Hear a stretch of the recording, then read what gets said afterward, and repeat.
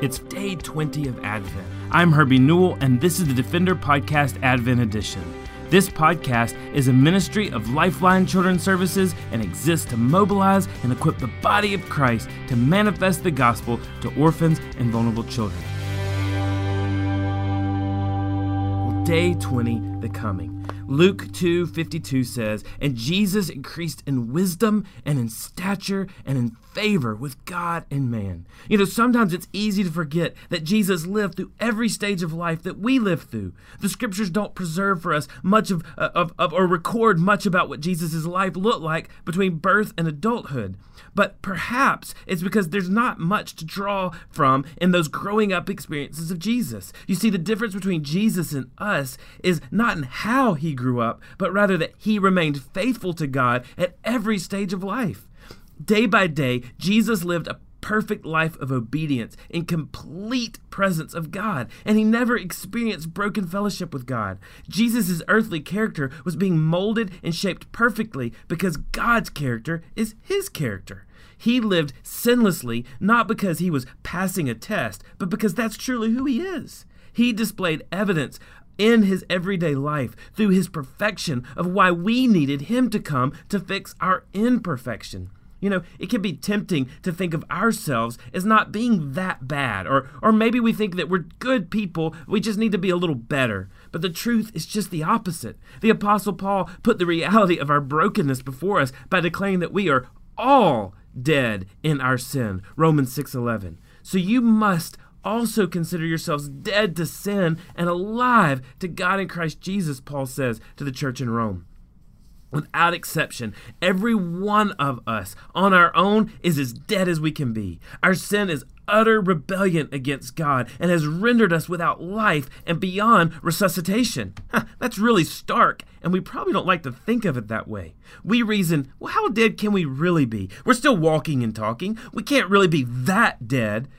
Oh, it's the same lie that the serpent told to Eve in the garden. Oh, you will not surely die, right? Just because we haven't died an immediate physical death does not mean that we aren't dead. Sin has certainly hurt us. Sin has destroyed us. We may not feel dead, but we are dead in our sins and trespasses. And even when confronted with the facts, it's easier to pretend that our sin is wounding us, but that it can't or it won't finish the job. We often act more like it's just a mortal wound that might kill us one day in the future. But let's live it up today while it's still called today.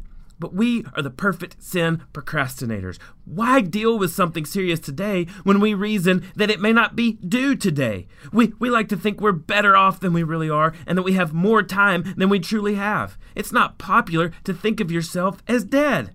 Jesus told a parable about a dead guy who lived like he was the king of the world, the parable of the foolish farmer.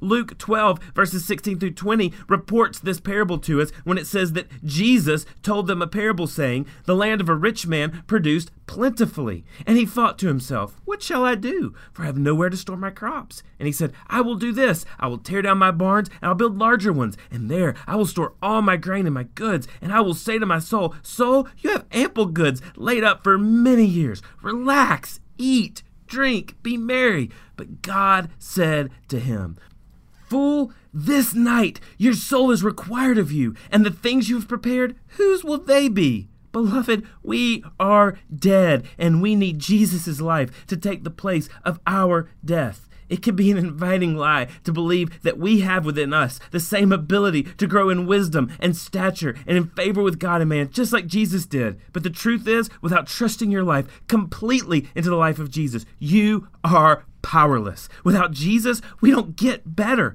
Without him, we are dead, and death doesn't become a little better by degrees. It is harsh and final.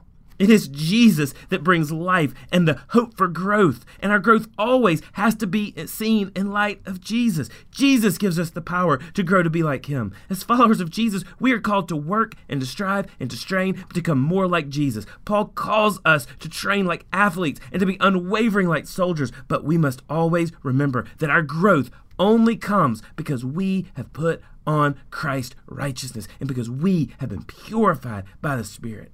Not only did God bring forth his son, born of a virgin, on a nondescript night in Bethlehem. But his spirit was within Jesus. Jesus was human and Jesus was divine. Oh, thank you, Jesus, that you grew up and never spoiled your fellowship with the Father. Thank you, Jesus, that you gave yourself in all your glory to be offered up to atone for our sins. And thank you, Jesus, that we can claim the promise of being perfected into your image by your work on our behalf. Oh, holy night. The stars are brightly shining. It is the night of our dear Savior's birth. Long lay the world in sin and error pining, till he appeared, and the soul felt its worth. A thrill of hope, and the weary world rejoices. For yonder breaks a new and glorious morn. Oh, fall on your knees. Oh, hear the angel voices. Oh, night divine. Oh, night when Christ was born. That night was holy. His birth was holy because he was holy. And because he came as holy, this leads to the best news of all. You don't have to be dead, but you can be redeemed. That holy night brought redemption. Thanks for listening to the Defender Podcast Advent Edition. Please visit lifelinechild.org/Advent to receive a free download of Lifeline's Advent cards and join us as we anticipate the coming of Jesus, our Savior. For more information or to connect with me, please visit herbienewell.com. To partner with Lifeline, visit lifelinechild.org. Follow us on Twitter, Instagram, or Facebook by searching for Lifeline Child. You can email us directly at info@lifelinechild.org. Beloved, will you allow God to use the gospel through you this Christmas to impact the life of a child? Please contact us because we are here to defend the fatherless. We'll see you again tomorrow for the Defender Podcast Advent Edition.